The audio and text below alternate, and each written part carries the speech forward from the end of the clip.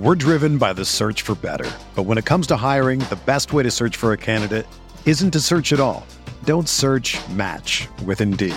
Indeed is your matching and hiring platform with over 350 million global monthly visitors, according to Indeed data, and a matching engine that helps you find quality candidates fast. Ditch the busy work. Use Indeed for scheduling, screening, and messaging so you can connect with candidates faster. Leveraging over 140 million qualifications and preferences every day, Indeed's matching engine is constantly learning from your preferences, so the more you use Indeed, the better it gets. Join more than 3.5 million businesses worldwide that use Indeed to hire great talent fast. And listeners of this show will get a $75 sponsored job credit to get your jobs more visibility at Indeed.com/Blue Wire. Just go to Indeed.com/Blue Wire right now and support our show by saying that you heard about Indeed on this podcast. That's Indeed.com/Blue Wire. Terms and conditions apply. Need to hire? You need Indeed.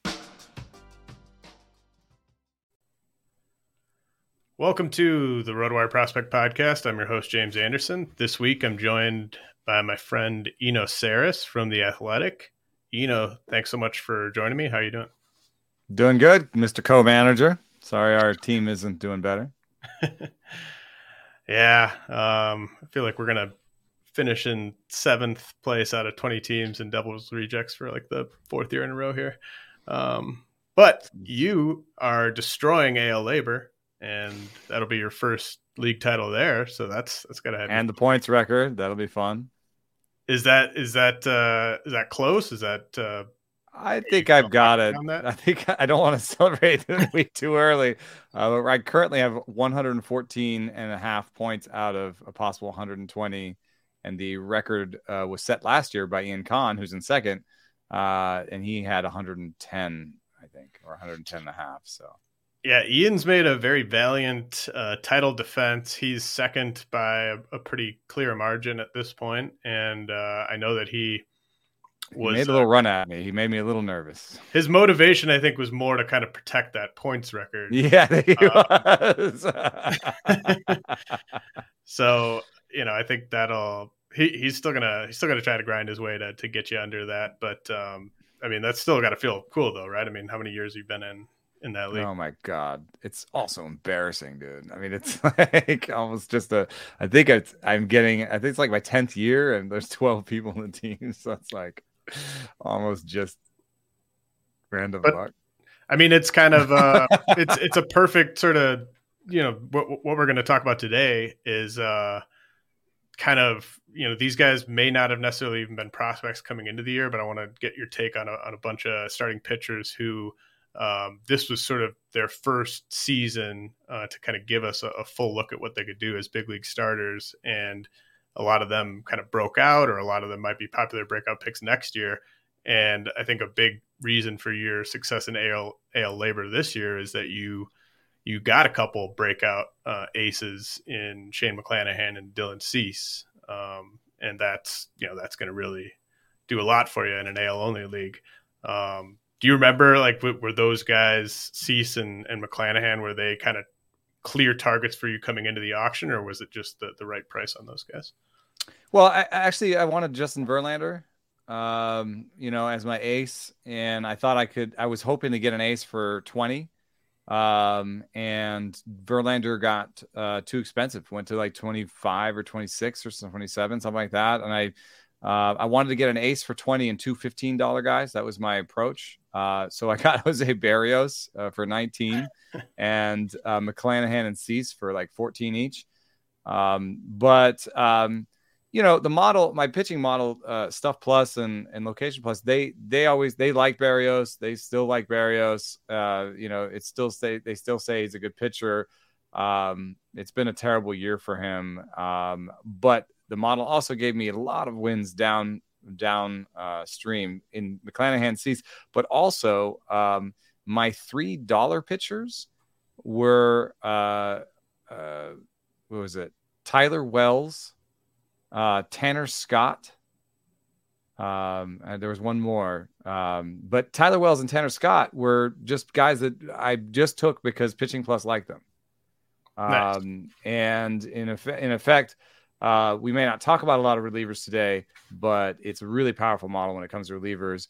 In our league, in Devil's Rejects, we picked up Jorge Lopez and Felix Bautista this year just because the model told us to.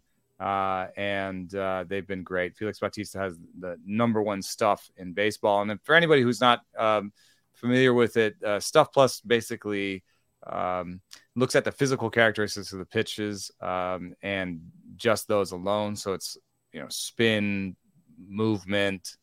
They're all in sort of relationship with each other too. So it's movement differential and velocity differential. And there's a seam shifted wake stat in there. So, it's pretty powerful. And what's greatest about it is it works faster than strikeouts minus walks, which were before the fastest stat we had.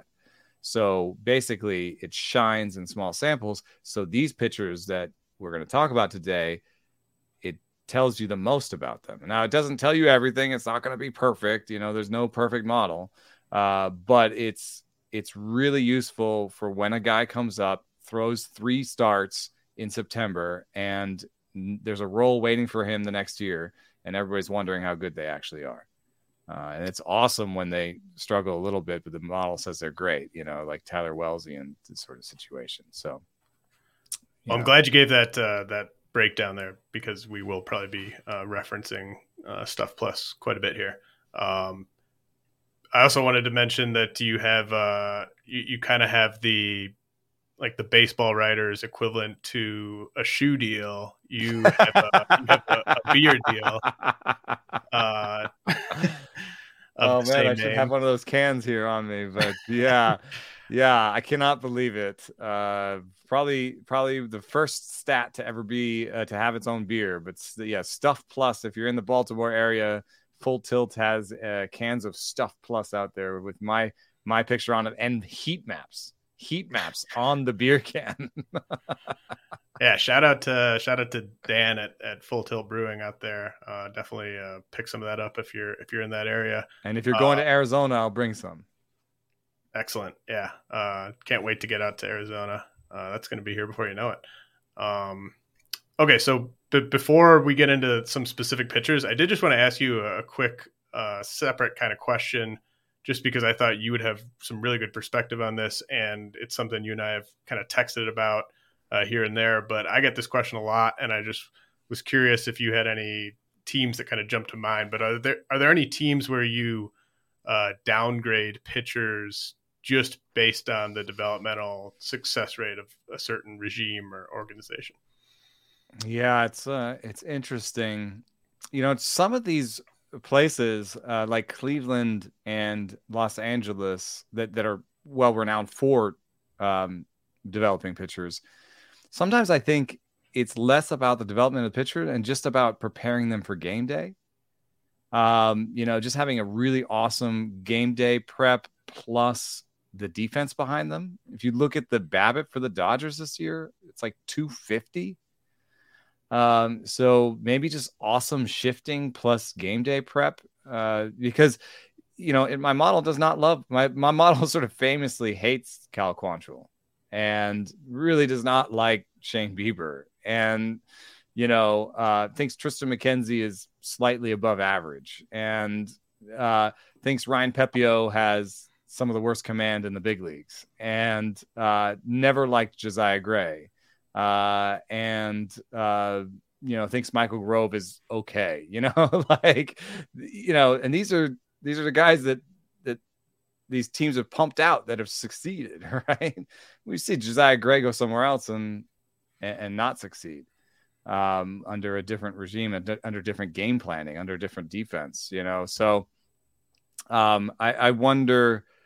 Sometimes it's I think the Astros are very good at developing pitchers, but then there's also this aspect of what's just game day planning, game day prep, defense behind them, that sort of deal. So, like Hunter Brown, I'll give him a little inch forward because he's an Astro. Like he's got some flaws, but don't you think the Astros will develop around that and make the most out of that? Now, if we had Hunter Brown on the Tigers, The White Sox. There was a Hunter Brown coming up through the White Sox. Royals. Yes, Royals. Nationals. Mm-hmm. And I think that's where it matters most. Like Cade Cavalli, I think has enough stuff to outstuff his way, potential injury now and stuff. But I think like, if you're a top prospect, like a top 10, 20 prospect, it might not matter. You might just stuff your way through it. You're like Dylan Cease, like not great development around him, but he's made it. But I think these more fringe cases, Hunter Brown, Michael Grove, guys that aren't top prospects, but you're like, oh, should I be interested in them? Be less interested in them if they're on the Nationals, the Royals. The Tigers may be changing in a few seasons, but the Angels of the past were a bad organization. They're starting to make some strides, and that's the other part. If you put somebody in a do not draft and you're just like, I'm never going to draft a Royals starting pitcher again, do you know all the hirings they're doing and like what they're doing behind the scenes and how quickly you can turn around? The Blue Jays used to be a bad place for developing starting pitching. And then they put a bunch of money into it and they made a lab and they hired new people. And I would say the Blue Jays are at least average and probably above average at it now. Yeah. I mean, it's definitely, you can kind of sense when the tide is shifting, but it might be too late on a certain pitcher if you're late there. The one thing with the Hunter Brown example and even, Cleveland and the Dodgers, like they're so good at kind of making the most of the pitchers they have or developing pitchers that there's seemingly, 7 or 8 guys for those rotations kind of heading into the year. So then you have a separate problem, right? Yeah. Opportunity problem. Yeah. Like it's hard to project many, obviously like Justin Verlander is different, but it's hard. And Framber's obviously kind of doing his own thing, but you're not going to project Hunter Brown for like 150 innings in the big leagues next year. Bobby Miller, how many innings are you going to give Bobby Miller next year? Yeah. I mean, the Dodgers they just have all these guys and they're just they'll take their time and they'll give them opportunities when they want. But, and the last thing is these guys also go to places like Driveline, right? Mm-hmm. So somebody who, pitches for the Tigers could go to Driveline, get really good, get an opportunity. Yeah. Like you get some outside help and then show up and just kind of do your own thing. Mitch Keller went to Tread Athletic, added 2 ticks on the velo, added a sweeper slider. I know that he's not amazing now, but like you would say, maybe the Pirates are bad at pitching development. And yet they coached Jose Quintana back to life and they've been, Mitch Keller has taken a step forward. But is that Tread or is that Pirates or? So I think I would, generally, I try to not put people on do not draft lists. You know what I mean? Like there's a price, there's a moment at which it makes sense for everybody, so maybe do you put them down a tick, like if you're doing your rankings, but Jarrett Seidler wrote an interesting piece for BP recently about should we be considering this? When we were prospect ranking, should we be considering the organization that drafted them in terms of how likely are they hit their outcomes? Right. Yeah. I mean, I've kind of always factored that in, but it's different when you're doing it for fantasy versus, I think in Jarrett's article that you're referencing, there is sort of, you're never going to see someone doing a set of prospect rankings for, Fangraphs or BP or BA, and they're not going to be like, well, we're downgrading this guy a little bit because of the team he's coming up in, but you do have the freedom to do that when you're doing it just for fantasy rankings. Right. But then you have the just like we just talked about, you have the opposite thing about opportunity that you have to think about too. Right. Yeah. I've kind of, the more I've sort of thought about it recently is it's more kind of the places where I am really worried about the defense and, like the pitch mix. Like I always thought the Tigers were wrong in terms of what Casey Mizes's usage was on his pitches and stuff like that. Like I'm more willing to kind of downgrade the bottom teams, the bad situations, than to give like a huge bump to especially an unproven pitching prospect in one of those good orgs, because you just don't know like how many innings they're going to get, when they're going to get their shot. Obviously, you give a bump to the veteran, like a Dodgers starter who you can project for 170 innings is better than a starter for any other. Like Tyler Anderson was a pretty good pickup. They pick up Tyler Anderson. He's going to the Dodgers. Right. Hey, draft that guy. And that was that's a different conversation. I added Tyler Anderson everywhere I could in Fab this year just because it was like, oh, he's going to be in the Dodgers rotation. I don't really care about anything beyond that. Yeah, right. And he's going to have like a 260 BABIP, and they're going to take one of his pitches and make it better. And hey, they did that. So Spencer Strider is where I want to start on specific pitchers. He's going to probably be, of all the guys we talk about, he'll have the highest ADP. Hopefully the oblique thing is just a minor issue. Leads all starters in K percentage, K minus walk percentage, but he does it in a very in a way that you don't see many of those other guys near the top of that leaderboard do it, with the 67% fastball, 28% slider, changeup usage under 5%. What have you been? I mean, he's just such an anomaly to me. I'm sure he is to you in many ways as well. Like, where do you think like his ADP should be next year? Because he has all these things pointing in his favor, but it is such a kind of a unique way that he does it, with just the fastball being such an elite pitch for him. Yeah, I just had a sit-down conversation with him where, the entire conversation was, can you make it work with two pitches? And, he was like, yeah, I've engineered these two pitches to be the best that they can be. And, there is a philosophical question there within Stuff Plus, is like, your Stuff Plus is going to be better if you only throw your best pitches. But there is research out there that says you turn the lineup more often, and your third time through the order penalty is lessened if you throw more pitches. So that's an old schoolism that's 100% true.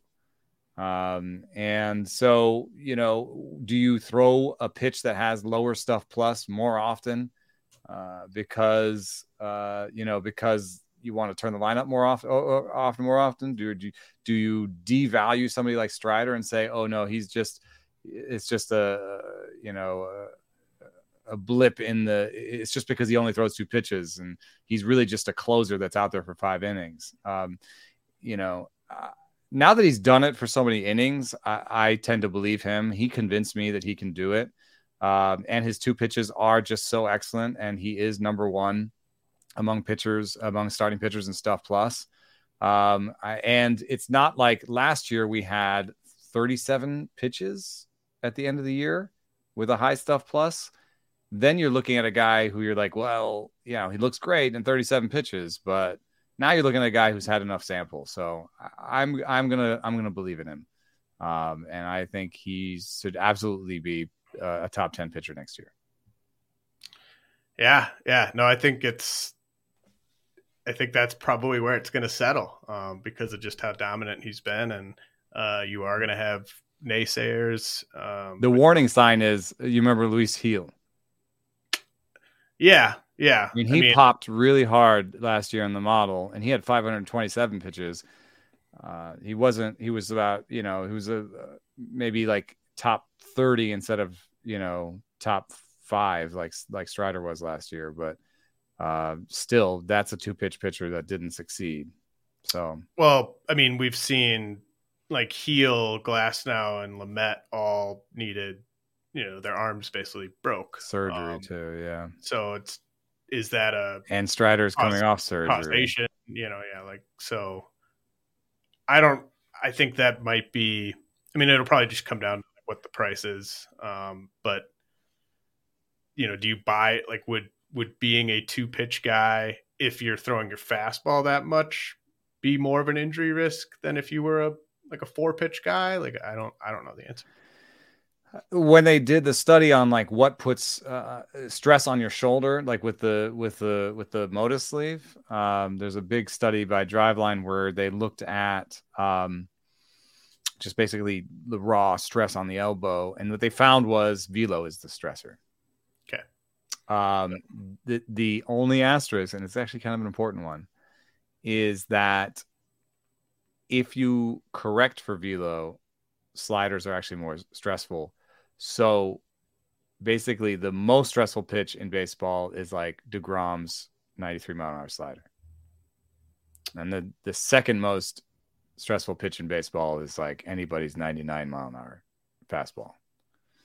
So Strider doesn't necessarily have that 93 mile an hour slider, but he does throw really, really hard on the fastball. So I tend to think that we overvalue our ability to know who's going to be hurt this year. Yeah, I mean, no matter what happens with him, people will be doing "I told you so"s on either side of the aisle, right? Like if he's healthy, people will be like, I thought he was going to get hurt, and then if he gets hurt, people will be like, can't believe you guys were taking this guy in the second round or whatever it is. So yeah, but somebody will still take DeGrom in the second round. So of course, yeah. I'm hoping, if I do have an approach on Strider, is to I would love to get him in like the third or fourth, and have like it'd be awesome to get 3 hitters and then Strider as my ace. I feel like, I'll have a team or two where that does happen, and then we'll just have to see what the hype machine looks like for Strider next year. But if you do think about top 10 pitchers, there's going to be a lot of pitchers that are good, in that 10, and Strider could fit anywhere depending on what you think of Scherzer's back, DeGrom's everything. There's going to be some decisions between injury or youth.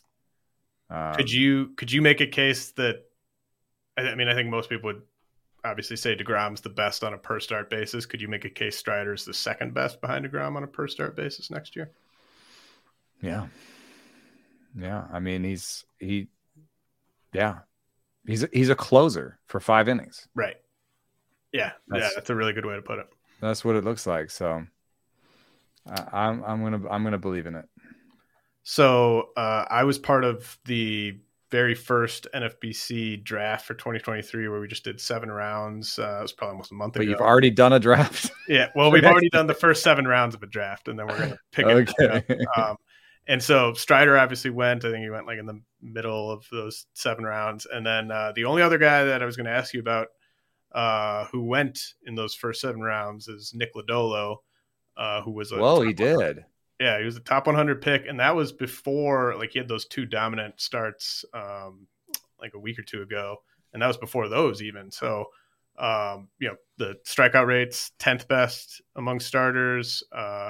He's got the walk rate down over his last 6-7 starts. I know that had been an issue for him earlier in the year. Obviously, don't like the team context, really anything about it. A big pitcher, back injury, there's some stuff that's sort of outside of his skills that you could point to, but is there anything within just his stuff and his command that gives you any pause? There is a negative in the command. I think he's about to break the hit by pitch record for a Red starter, and you're talking about half a season. So, in the suite of pitching plus, there's a location plus. He's got a 96.6. In terms of starters that are around him that have similar stuff but similarly bad, command is it's not even Yu Darvish. It used to be Yu Darvish. Man, who's got Tanner Houck? If he was a starter, but he lost the ability to start. But I think the Reds will start him, right? Of course. Yeah, his location plus is not good. Like for example, Christian Javier had better location plus. Okay. He's not someone, and similar stuff plus. So he's not someone who's known for having good command. Right. I mean, do you for a rookie like this, do you project improvement there, especially if they yes, year to year, and year to year, Stuff Plus is stickier. So just generally stuff is stickier. And that's why I think teams, it's part of why teams, why is Tyler Anderson available every year is because he's not a stuff guy. He's a location guy. And so nobody wants to like buy him for 3 or 4 years because, you know, 1 or 2 of those years is not going to be good. JT Brubaker came up. It was a big location guy and didn't have any stuff. We saw how that worked out. I'd much rather bet on someone who has stuff because location is not as sticky year to year. And because if you look up and down Lodolo's minor league career, he didn't have bad command every year. And someplace like a Fangraphs has a 55-60 component grade on the command. So I see a guy who has stuff similar to what Shane McClanahan had in his small start. And of course, McClanahan had slightly better command. So I'm not saying that Lodolo is the next McClanahan. I'm not going to push him that much. I'm a little surprised that he went in your first 7 rounds, but I will be looking to have shares of him. So I am generally bullish on him. Yeah, I think he's going to be really, it'll be fun to see sort of where the market settles on him. You know, I generally don't want to invest in Reds starters. Yeah. For obvious reasons, but I mean, you definitely it's really exciting just to the strikeout potential that he has, right? Exactly, yeah. Then there are pitchers who've succeeded in Cincinnati, and like back to our previous conversation, maybe he's just one of these guys like a Dylan Cease that's just gonna, you know, outstuff all the problems. Yeah, and I mean, it's not the park is a big issue. They've usually had really bad defenses that could, you know, I don't know how much there are some players coming up now. Yeah, that like Barrero's okay, and Steer's probably okay. He's played some short, so if he's their third baseman, that's not so bad. So that could be trending maybe in the right direction, but it's still, you know, they're going to be a bad team next year. And then his teammate Hunter Green, kind of quietly has just been really dominant with the 12th best K rate among starters, and he's already up to 115 innings, more innings than Lodolo because Lodolo missed that time. And but like with Strider, Green is kind of like a 5% third pitch guy. Are you in, or are you kind of pessimistic on Green for next year? I'm in. I've got to be intellectually consistent, if anything. Also, just in Stuff Plus, it goes Strider, DeGrom, Green. It's not something I need to tell you, and Burns is next. It's not something I need to tell you that he has great stuff. But also his locations, aren't as bad as you might expect. They're round league average. And really, he's relevant to kind of the Lodolo story where, sure, Lodolo's location plus isn't great. Neither was Hunter Green's when he first started. And he's had some starts where it wasn't any good for him. So when he started out, he was having some 94s and 96. He had a 75 location plus early on. That's when he was throwing everything straight down the middle and gave up a bunch of homers. But if you look at his last sort of 5 to 7 starts, they're all above 100. And then his very last start, he had 109 location plus. So, I think location is one of those things that can be coached because you start knowing where the bad misses are. And your major league coaches really can be better at like giving you a cue. Oh, just aim a little bit higher or aim a little bit lower, and then just, it's something that happens over time. The command does get better over time. Green's made the adjustment that Lodolo hasn't. So if Green's going behind Lodolo, that doesn't make much sense to me. So if you were just, say you were on the clock at pick 105 and I told you had to take one of those two, you'd take Green? Yeah. Okay. Yeah. I mean, I think the ADP will be very close with those guys. I think people will maybe be split a little bit on it, but I bet you the min-max range will be big on both of them, though. Yeah. No, I think you'll be able to get Lodolo 2 or 3 rounds later and cheaper in some drafts. So you could leave both of them on the clock, get something else, and just take whoever drops. If they were both going to be in the Guardians starting rotation on opening day, I feel like you'd see them creep up into like the third round probably. Yeah, right. Okay, so we talked about location plus. I'm interested to see where this guy rates.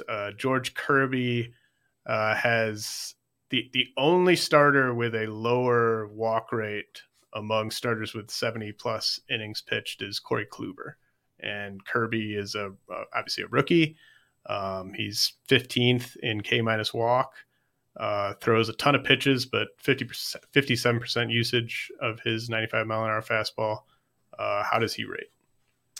Yeah, he has. I think I can sort by location plus. I just want to by stuff plus. He's without any limits. So has a lot of pitchers in it. 407th, but it's 99 location plus, and among starters, 99 is about average. So he's a guy who has average stuff and standout location. By among starters, his location is.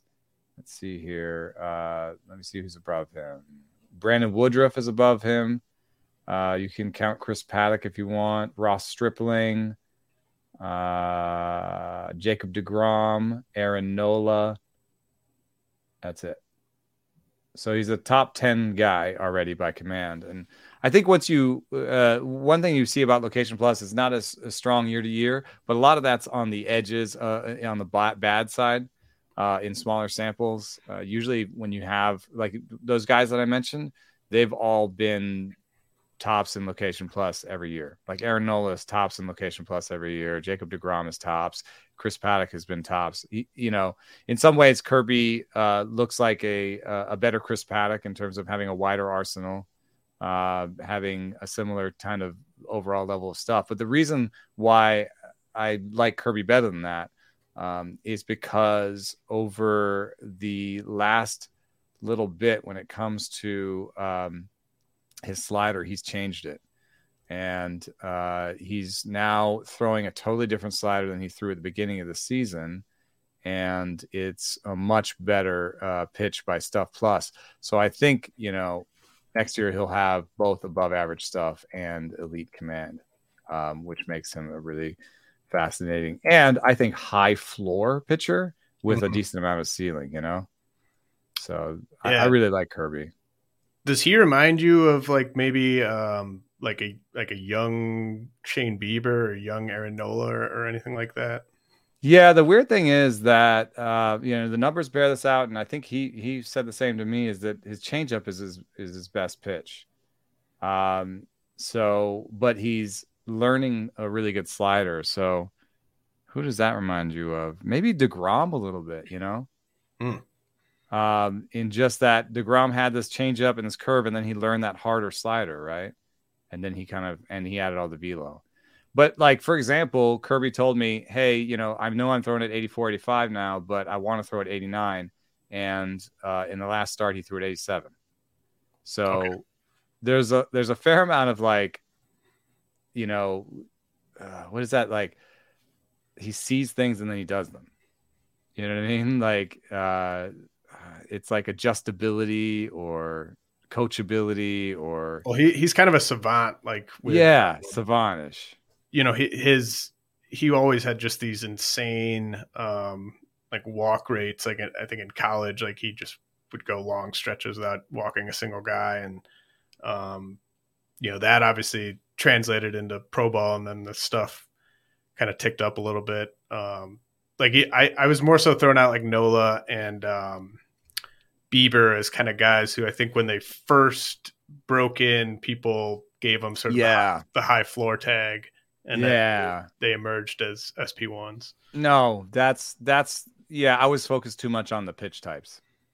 Yeah, I like it.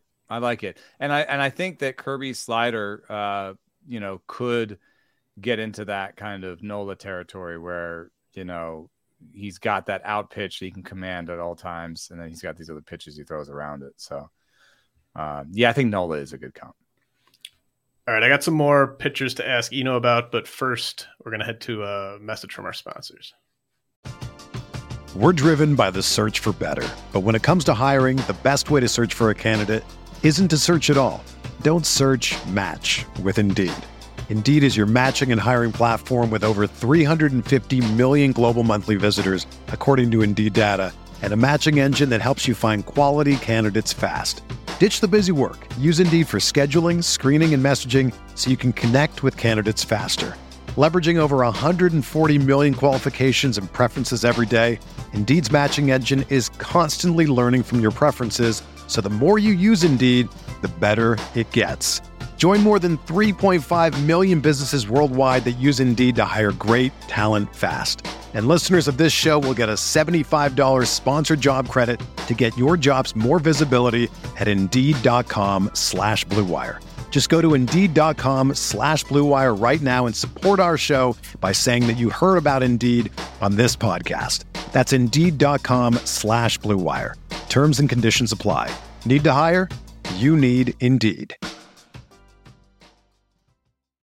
When you need mealtime inspiration, it's worth shopping Kroger, where you'll find over 30,000 mouth-watering choices that excite your inner foodie. And no matter what tasty choice you make, you'll enjoy our everyday low prices, plus extra ways to save, like digital coupons worth over $600 each week. You can also save up to $1 off per gallon at the pump with fuel points. More savings and more inspiring flavors make shopping Kroger worth it every time. Kroger, fresh for everyone. Fuel restrictions apply.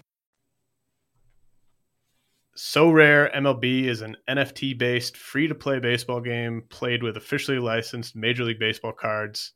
Sign up today at sorare.com/MLB and you'll receive 13 common cards to start your collection. Build 7-player lineups from cards in your collection and play weekly competitions with scoring based on real-life player performance.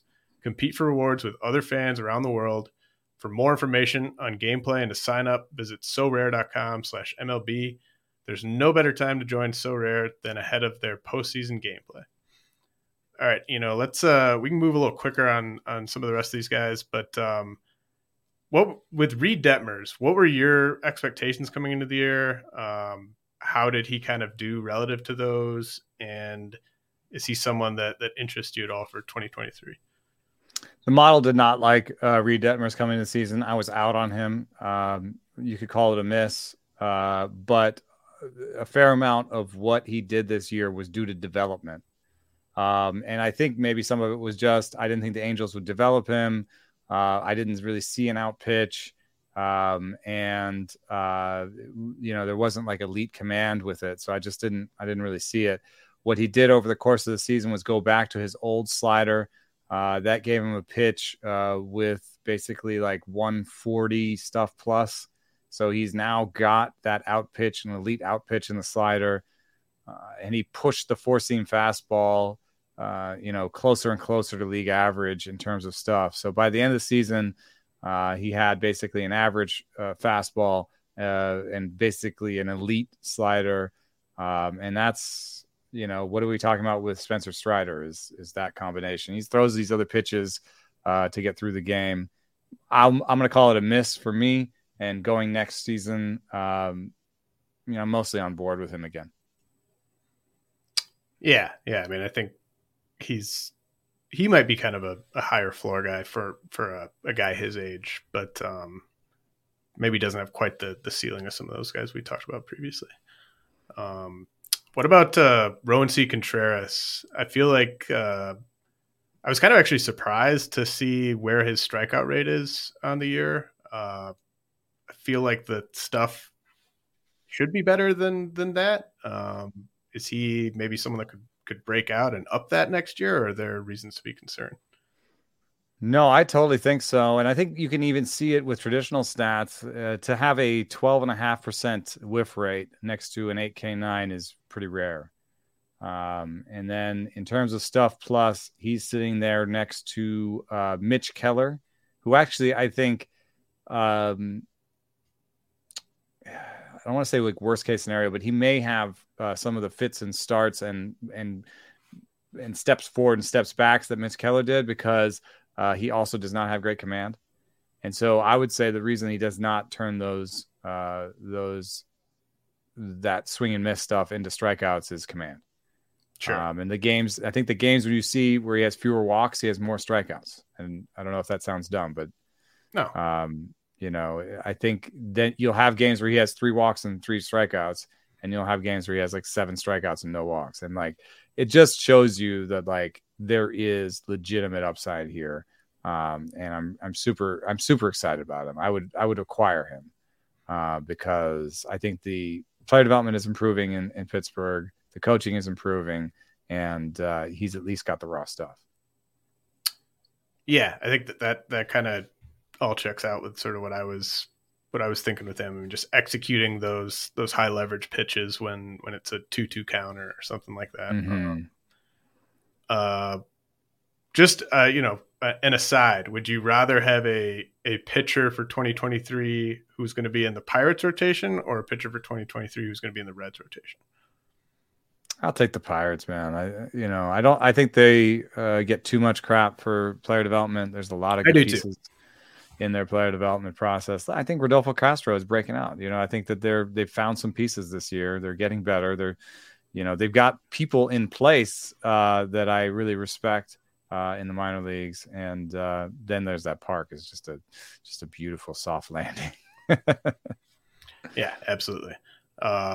Edward Cabrera was a guy that I like a month ago. I thought he was going to be just a super trendy name in drafts next year. He's really fallen off, I think, over his last 4 or 5 starts or so. I wonder if, health has always been kind of a thing with him. I wonder if he's just kind of fatigued at this point. But like 93-mile-an-hour changeup is his most used pitch. 4 pitches that he uses over 50% of the time, and they all average over 84 miles an hour. So it's just, I think there's the pieces are there maybe, but there's some other questions. What are your thoughts on Edward Cabrera? I think that's exactly it. There are wild oscillations in the model in terms of his command and his stuff. He's shown us stuff as low as 84 this year, and as high as 113. Wow. He's shown a location as low as 84 and as high as 101. Generally not good locations, but I would be willing to look the other way on that if I thought he was throwing his best pitch mix, but I don't think he is. I think he's been pushed towards a sort of fastball, 4-seam fastball slider thing. And I think he would do better throwing the sinker more. However, I wonder if throwing the sinker more removes that changeup from his arsenal as being as effective because, 93-mile-an-hour changeup, 96-mile-an-hour sinker, they don't look that dissimilar in terms of movement. So would he, he has to pair that changeup, I think, with his 4-seamer to make it effective.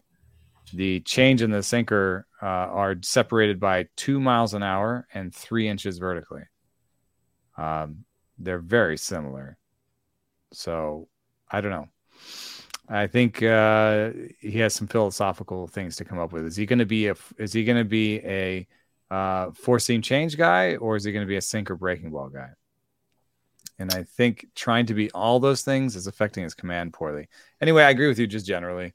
I think there is superstar upside, but I wouldn't want to overdraft him. I'd want to draft him as somebody that I could put, I'd honestly want to draft him as somebody I could put on my bench, and I could start him at home, and and then hope that everything comes together. And hey, I got an every week starter. But I don't think I'd want to draft him and have to put him in week 1. Like, what if week 1 is at Atlanta? Do you want to you just like Edward Cabrera at Atlanta? Yeah, no, I mean, I would not want to roll him out there for that. Yeah, right. Like, which one do you get? If you get the bad one, you just got 5 earned on the first week. I guess it would come down to the command. I mean, he has good enough stuff where if the stuff is working and he's throwing strikes, he should be able to have success against any lineup on the right night. But the command, like a lineup like Atlanta, they're going to make you throw strikes and stuff. So I also think Craig Mish mentioned this to me earlier this season, but like I think he might be a guy that they move maybe in the right deal this offseason. I mean, we've been waiting for that for everybody. I kept thinking it would be Pablo Lopez. Yeah, I mean, I'm sure that the ask was extremely high, and they might have been hoping that Cabrera would show a little bit more down the stretch here to really up his trade value, because they just need more offensive firepower on that team, more good young hitters. So, dude, Cabrera is so weird. For the year, his changeup is his most used pitch. Yeah, it's crazy. I saw that when I was prepping for the show. He throws that 93 mile an hour changeup more than he did start using the sinker almost as much as the four seam later on. Yeah, it's I mean the whiff rates are great on those pitches. It looks like it can work, but it also looks like he's hiding his fastballs. He seems like the type of guy that a lot of the smartest teams would just love to get their hands on. But then you don't know like how healthy his arm is, because that's just been a thing with him for years. And like if he's throwing that power changeup as much as his four seam, like maybe it's not so surprising that he's having health issues. Yeah. I don't know. I suspect he'll get overdrafted, but if I luck into a couple shares, I'll be happy about it. So one guy that I sometimes this will happen in September where I'm just like, I'm going to have this guy all over the place next year, is Kyle Bradish with Baltimore. But I'm interested to see what your numbers say, because he's been really effective since returning to the big league rotation in late July. Not missing as a ton of bats necessarily, but it might be similar to the Roansy Contreras issue where the command might be holding him back there. But what do you think about Bradish? Yeah, the overall year numbers for him are decent. 104 stuff plus, 99 location plus. That is kind of close to. Oh, this is actually a decent comp, I think. Jake Junis. Because what happened was Bradish has an elite breaking ball, and I don't really think he has the other stuff. You know what I mean? Like I don't believe in almost any other pitch he throws. And so what happened was when he came back, he just used the elite breaking ball a lot more. That's the sort of Jacob Junis thing. I'm trying to get the numbers up here right now, but percent usage at the end of the season, he was using the slider more than the cutter. The cutter is basically his fastball. So the best stretch of his season by Stuff Plus, where it was better than those overall numbers, and the best set of numbers of the season, where in terms of results, were all when he was using the slider as much, if not more, than his cutter, and playing off of that. So, how does that make you nervous? A little, yeah. I mean, I don't love that. You don't love Jake Junis. That you only like one of his pitches. But I like Jake Junis. Well, I loved using Jake Junis earlier this year, just kind of for the team context and stuff. But I wouldn't I was thinking Bradish could be my Eric Lauer this year, where I just have him on every team. But I wouldn't want to have Jake Junis on every team. Right. Well, the one nice thing about Bradish is he still throws more pitches. Like Junis throws 2 pitches and barely throws a change, right? Bradish still does throw these other pitches. Right. But like you can see it in the whiff rates. Slider is 18% whiff rate, even though he's thrown it 521 times this year. So like that's pretty good. They know the slider's coming, still can't hit it. So that's an evidence of a dominant pitch. Change 9% whiff rate, league average is 14. Curve 8% whiff rate, league average is 11. Cutter 8% whiff rate, league average is around 10. So I do like cutters, and I do think that having an elite pitch is good enough for me to be interested. But I do think that I'd rather have him. I mean, people hit 314 off the cutter, you know. What, like the Orioles, I feel like they have, 4 or 5 guys that one of them might just pop next year, and I'm not sure who it's going to be. Like, I don't know, Kramer, Wells, Bradish. I know Bauman was on a roll towards the end of the year in the minors. Is there anyone else that maybe stands out to you? Because I mean, they're all going to be. Grayson Rodriguez might have the highest ADP of any. Yeah, right. They're all going to be cheap. So I do think I'm going to have some Bradish shares. I think I'd rather in those bench rounds, so I don't have to like start him in New York. But Bradish is the model likes Bradish probably best other than Wells. But Wells is a little bit more of a command first. Bradish's stuff plus is better than Wells's. So that makes me a little bit nervous, but also, Wells told me during the season that he expected that he would start to try and strike more people out in the future. And he's got 11.3% whiff rate and a 6.6 K9 and a history of double-digit strikeout rates in the minors. So I do think that I'd lean Wells, but I do like Wells and Bradish again next year. I think those would be fine bench pieces. I want to have in NFBC formats like 3 to 4 starting pitchers on my bench. Maybe 4 is what I really want, because I want to have 4 guys that I don't want to stream anymore. Mm-hmm. Streaming was like rough this year, and I would much rather have 4 guys on my bench that might be in a 2-start week. And that plays to your strengths too. Like if you kind of are peppering guys in that like 300 to 400 range, right? Yes, guys that are too good to go undrafted, but yeah. But and then also on top of it, if you have 4 guys on your bench and you see somebody on the wire you like, but it's not a 2-start guy, those guys end up actually being values in FAB because everyone else is kind of focused on the 2-start guys. You can be like, bam, I'm going to pick, Ronzi up in a 1-start week and maybe not even start him this week, but I'm going to start him the next time he's a 2-starter. So I do agree with people that 2-start weeks are super valuable and you want them. But the way I want to get there is a little bit different next year. Yeah, that makes a lot of sense. Brian Bayo with the Red Sox, really, first half of his rookie season in the big leagues, not successful, but he's turned it on of late. I feel like he might be a guy that pops on Stuff Plus, but the command is in the control, maybe lag behind.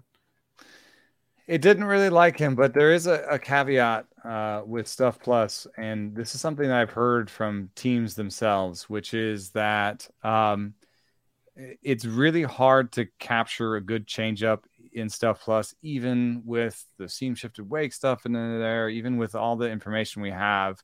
I've heard from teams that they will, if in their like sort of true talent model, like their projections or whatever, they will incorporate results on the changeup quicker than like they'll weight results quicker than with other pitches. So if they're trying to evaluate a young pitcher, they'll use the Stuff Plus for the slide or the Stuff Plus for the curve. But if they actually have some results on the change, they'll kind of balance the results with the Stuff Plus. So Stuff Plus says it's a 92 change. This is a guy who's come up. Everybody says it's been an excellent change. And then you look at the outcomes on the pitch, 24% whiff rate on the change, batters hitting 182.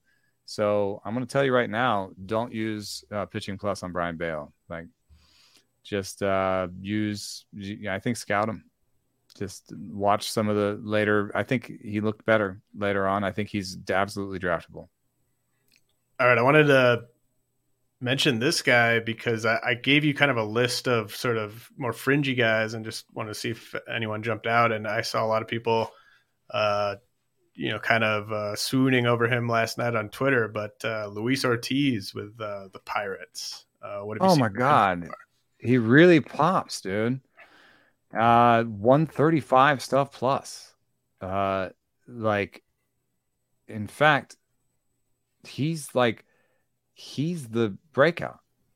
You know what I mean? Like he's the McClanahan last year or the Strider last year. You know what I mean? Like he's the short sample. Who the heck is this? He has the same stuff plus as John Duran, and same as Strider. Like what? Now, usually you want 400 pitches. We got 157 in the model, so maybe it'll change. But stuff plus comes online way faster. Let's stop talking about him. How I feel. You know what I mean? Well, at least he's in the NL. We want to. Yeah, no, I just mean like I feel like I hope the hype machine doesn't go nuts because I want him. Yeah, maybe he's reached his innings limit for the year, Pirates. Yeah, right. Put him away.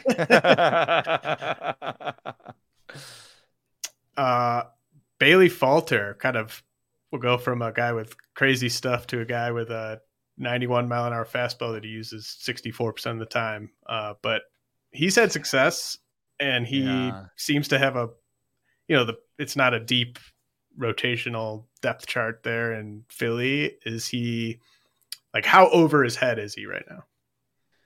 A little bit. I mean, the funniest thing is Stuff Plus likes his changeup best. And I talked to him about it, and he's like, "You're crazy."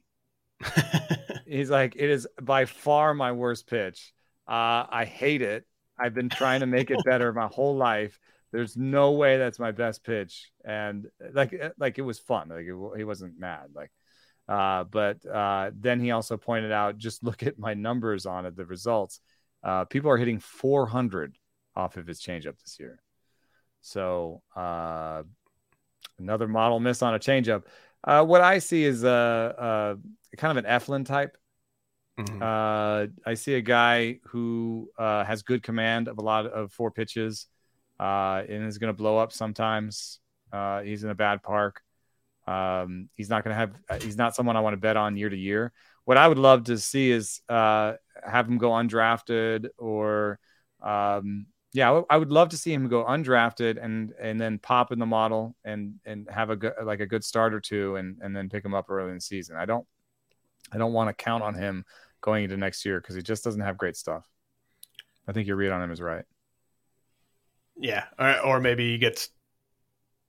I mean, if you finish the year with a ERA in the 3s, someone's going to draft you, but maybe he gets dropped after he gets shelled by Atlanta or something like that. And then right. And I'd be watching kind of his location numbers and his under the hood stuff. Yeah. Maybe that's more likely. Drafted, dropped, and then I pick him up later in the season. Cody Morris is a guy that I had been eagerly awaiting to debut for quite some time. Results have kind of been mixed, although he is coming off his best start. Mostly just fastball, cutter, changeup. What have you seen with Cody Morris? Poor locations. Yeah. And I think that will maybe mask some decent stuff under the hood. I think all of his 3 pitches look average or better. I don't know if he has an incredible out pitch, but if the locations improve, the whiff rate is there for him. The whiff rate was there in the minors. The strikeouts were in the minors.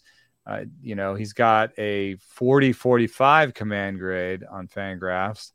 But I really think that the Guardians are great at sort of coaching that up and game planning for that. So I don't know exactly where he'll fit into my rankings in terms of, I think, we also have that issue we were talking about with the good teams. Is like, how many innings, where will he be on the depth chart? Like, where do you think he'll be on the depth chart going into next season? It's kind of hard to answer that. Well, right, like now. he missed so much time that one way or another, innings does he have? Yeah, we're gonna have to maneuver. Like, he's gonna spend some time not in the big league rotation, whether that's to begin the season or to finish the season. Or he has 45 innings this year. Yeah, because he was out till I think he started. He missed the first 4 months with a shoulder injury. I think his changeup has a chance to be pretty devastating. It can look really, really good at times. But yeah, like they have, 5 guys clearly ahead of him, and then they just has no innings. all these, they have just a bunch of really good pitching prospects coming up behind him. But I think the results might be mediocre enough that he'll be out there. That he won't be costly in drafts. I like him. You know, yeah, there's just like Espino is coming hard after him, and you know, will they trade pitching for hitting and try to clear that up? But yeah, I mean, who's about to get expensive in the rotation? Because that'll probably be the guy they trade. There have been a lot of Plesac rumors, and that may have it. That might be. There are other ways of getting him off the roster. Right, it's true. Did you hear his agents dropped him? Oh, that's not surprising. That's not a good sign. Like he might be just DFA'd or something. I don't know. Like, who's giving anything other than like cash to get him? I could see a rebuilding team like Pittsburgh or something, like just we won't give you much. We'll give you a reliever or something. If he was a really kind of well-mannered man who coachable went to church and stuff, like the Royals. The Royals. Yeah. Looks at too much porn for the Royals. Yeah, no, they wouldn't be scared off by his bad stuff. They would just no, they wouldn't. They have plenty of bad stuff in Kansas City. So another guy that you mentioned has kind of stood out to you, Graham Ashcraft with the Reds. He's a ground ball machine, throws the cutter a ton. Strikeouts have kind of lagged behind. Is that sort of what you see, or do you see room for the K's to bump up? My model has some trouble with him because it designates a primary pitch as your fastball and then defines everything off of it. And I don't think in Ashcraft's situation, they're defining his primary fastball as his sinker, the model is. In which case, I think that is incorrect. I think his cutter is his primary pitch. In any case, I think you can't hold it too far against the model that it has a trouble with a guy who throws a cutter, a four-seamer, and a sinker, and as a starter. Right. He gets the most whiffs on his cutter, which is pretty much his primary pitch. So it's a really interesting combination. But the velo is there, and the Stuff Plus was improving as the season went on. I think mostly from just using the cutter more, and I just wish he had any other pitch. Mm-hmm. And then you go back to Cincinnati, and I don't know, man. He's going to be really hard to rank. What do you think? Well, yeah, I mean, I think he'll be very easy to draft based on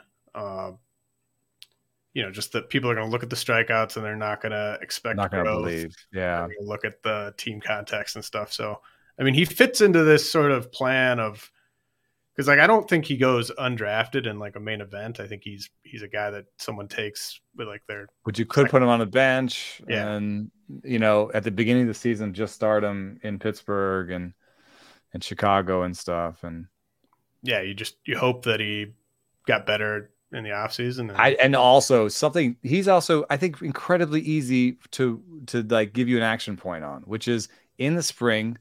If he's talking about a new pitch, believe him. And if you can watch a spring start and see that he's actually throwing a curveball or a changeup or something else and it looks okay, then I think he's sort of primed for a breakout, because he's done it.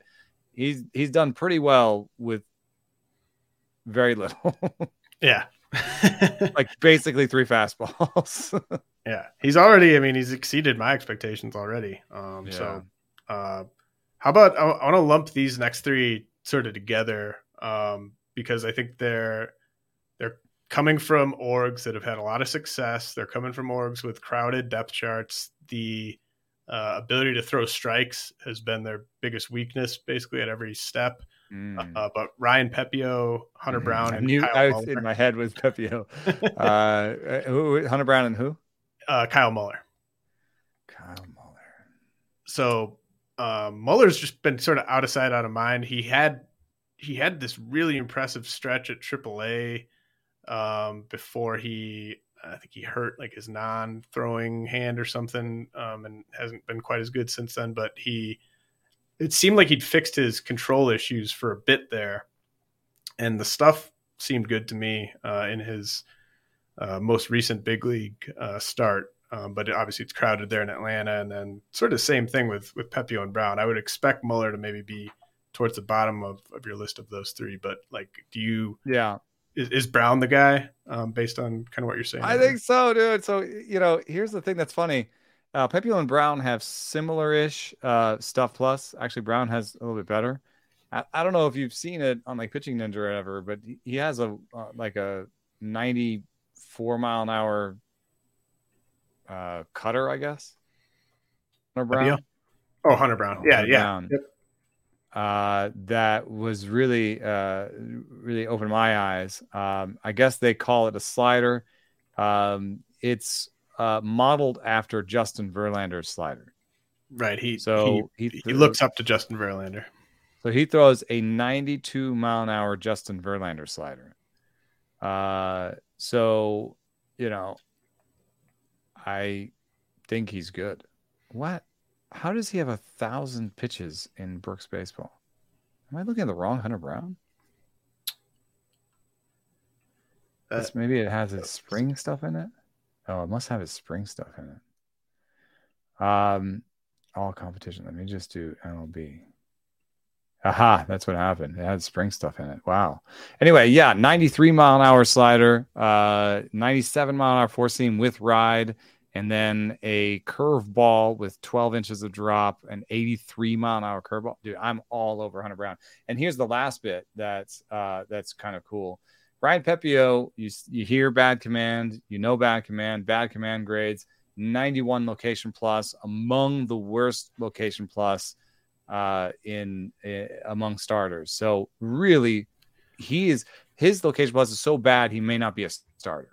Oh yeah, it may not work.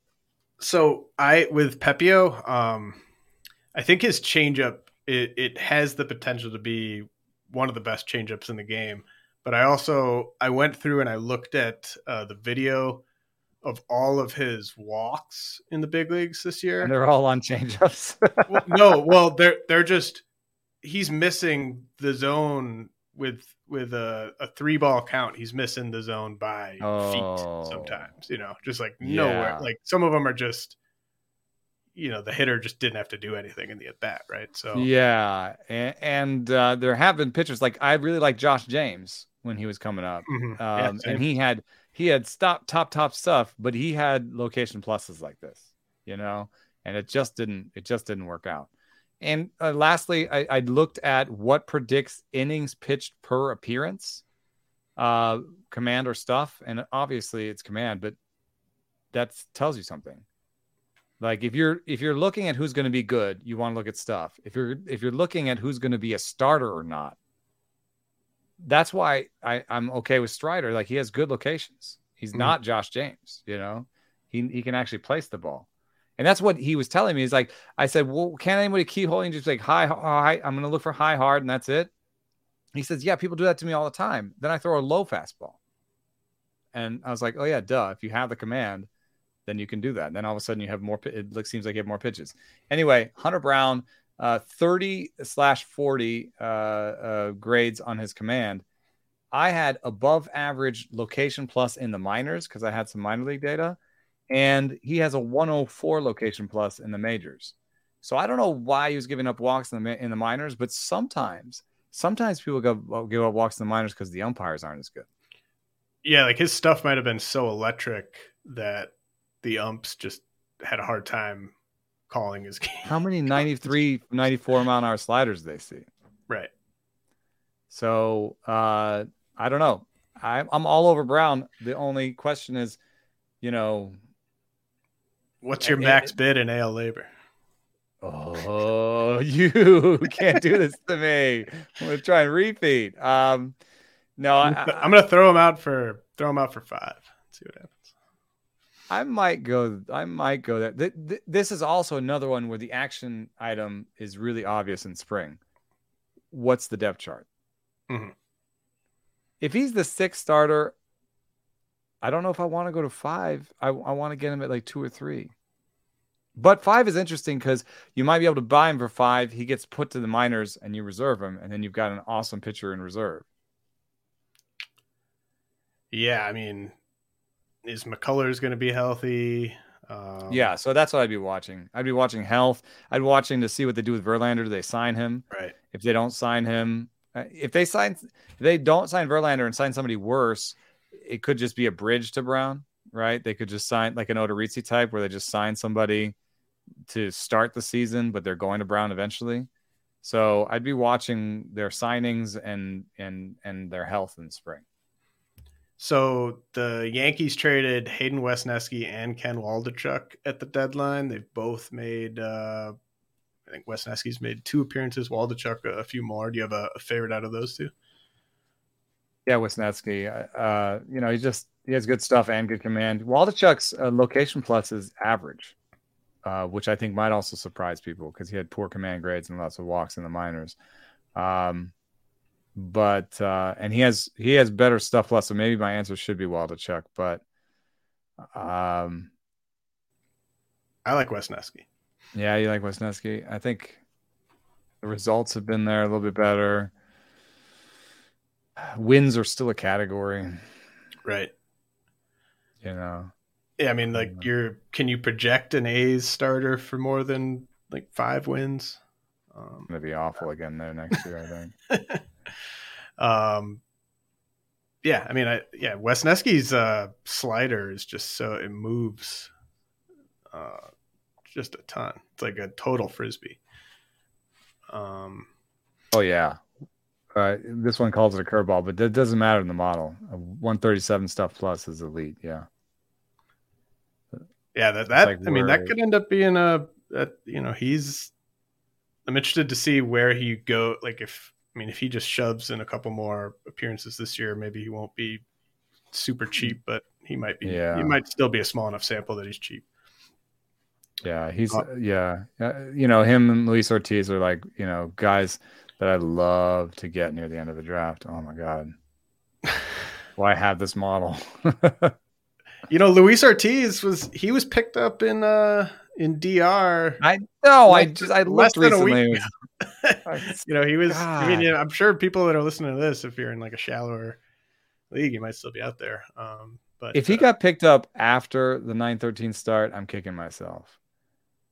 I blame myself as well. Because he was having some buzz coming up, right? Like he had a really great year in the minors. Yeah, not enough buzz, obviously. A guy's looking dominant. Like I had multiple people just text me during his start. I think one text per start, basically, just like, what do you know about this guy? Yeah. And people that are too fascinated, possibly, if that's true, like it's still a very powerful stat. But K minus BB on Luis Ortiz is not going to look that good. So if people are just sort of looking at that, then they may not love him. Just a few more to ask you about quickly, and then we'll get you out of here. Braxton Garrett, I thought, had one of the quietest, successful age 24 seasons for a former top 10 overall pick that I can recall. He just had a lot of success and no one really cares. I know he doesn't throw hard. He's a, kind of a lefty with he's relying on the breaking ball and I don't know. He's just, people don't get excited about him. I think the org, there's just other guys that people get excited about there, but quite there. Is he anything for you, like more than like a number 4, number 5, or is that just kind of what he is? I feel like he's a bit of a trap for me. I like him. He was improving over the course of the season, but he still had suboptimal stuff, which I don't think anybody watching him could see that. But he pushed it closer to 90 stuff plus late in the season. That's where he started. In the middle, there was the injuries, and he had consistently good command. throughout it. And you listen to interviews and he knows that he's a guy who mixes it up and has a lot of different pitches and has command of them. But with the health scares and the fact that the stuff is not amazing, I don't know. He again, another guy that I would love to have for my bench round, but I don't know that I want to have to throw him all the time. What about Jeffrey Springs with the Rays? There's a guy I believe in 100%. Yeah. I mean, he's by far the oldest guy we've talked about. He just turned 30, but this was his first season as an actual big league starter. I think he made 2 starts for the Rangers in 2018, but he'd been a strict reliever in between 2018 and this year. So what do you love about Springs? His stuff is also not like standout, but everything's closer to average. His slider 109, changeup 98, fastball 95, good command of all of them, and just he's got better stuff than Braxton. So similar guy in that he's like a 3-pitch guy who's going to rely on throwing strikes, but the slider is more of an out pitch than what Braxton has. Generally, all above board, the stuff is better. The org is, I think, top org to want to have a pitcher in. And at the end of the season, he was popping 100s and stuff plus. So, I think that also if there is some up and down nature to this year, it's the most innings he's ever thrown. So I would assume that if he got through this and the model likes him and he's got to be back in the rotation again next year, that maybe there could be some improvements where he's just used to pitching as a starter for the full season. Could he be next year's Nestor Cortez in terms of like ADP and production? Yeah, I think so. I think that's a good call. 2 more that you mentioned caught your eye: Ryan Nelson and Clark Schmidt. Nelson with the D-backs, obviously. Schmidt with the Yankees. What have you seen from those guys? Nelson has a really good fastball and really good command of it, and above average in all respects. He debuted with, I think was it a great start against the Padres, I think. And has managed to maintain, above average stuff. The last start, he didn't have the greatest command, but 2 starts out of 3, really good command. I think that Arizona Diamondbacks get overlooked. And I think he's actually closer than some of the other guys we've talked to in terms of I'd be willing to draft him somewhere where I had to start him every week because I don't know. I know the strikeouts aren't there, but the command is really good. And he just reminds me of some other pitchers in the model where it all looks good. And the model, for example, was trained on runs allowed, not whiffs. So, like theoretically, we're finding guys who can have soft contact, and command is related to soft contact. So I know we're chasing something that some people think doesn't exist in some ways, but I think Ryan Nelson could be the kind of guy who would get there. And he's interesting for the, next year with the no shift. Cause he's been a soft contact guy, but not necessarily a ground ball guy. That's funny. That might and be. They can still shift outfielders, and the outfield shift has been shown to be maybe more effective even than the infield shift. So that's an interesting idea. And then was the other name? Schmidt. Oh, Clark Schmidt. I just picked him up in my 12-team dynasty that, I'd lost my playoff round, and I had a free pickup. Like you can drop a reliever because next year I'm going to pick up new relievers anyway, So I dropped Jose Alvarado and picked up Clark Schmidt just because I want to have Clark Schmidt on my roster when the Yankees trade him or it gets announced that he's in the rotation to start the year. He's a guy that had a natural cut ride 4-seamer and a slow curve, and they added a seam shifted wake sinker and seam shifted wake slider like sweeper to his mix. He has good command, and so I see this as a triumph of player development for the Yankees, and probably the 6th starter going into next season. So it's kind of hard to know exactly what the action point is, in terms of your league. If he gets traded, he bumps into, I want to draft him everywhere. If I know he's in a rotation, I want to draft him everywhere. But he may just be the up and down guy for the Yankees next year. Yeah, I mean, a good draft and hold guy, I think, at the very least, because he's He'll no get worse some innings at some point. Yeah, he's no worse than 7th on their depth chart, and depending on Domingo Germán, and then Montas's health, and you could definitely see an avenue to double-digit starts for Schmidt. Yeah, but like in terms of like 12 team or NFBC or something, no, like unless there's news, wait for news. But I do like I like what they've done. They found a guy that they could add a sweeper to, and he's like a nerd, so he's like soaking it all in, and he loves it, and he's very coachable, and he's I don't know if I'd go as far as like the Kirby Savant level, but he has some of that where he's like, I wanted to throw the whirly, and I spent 3 months trying, and I got it. Yeah, Kirby's like, I want to do this, and 2 starts later, he's got it. Nice. Well, this has all just been fantastic.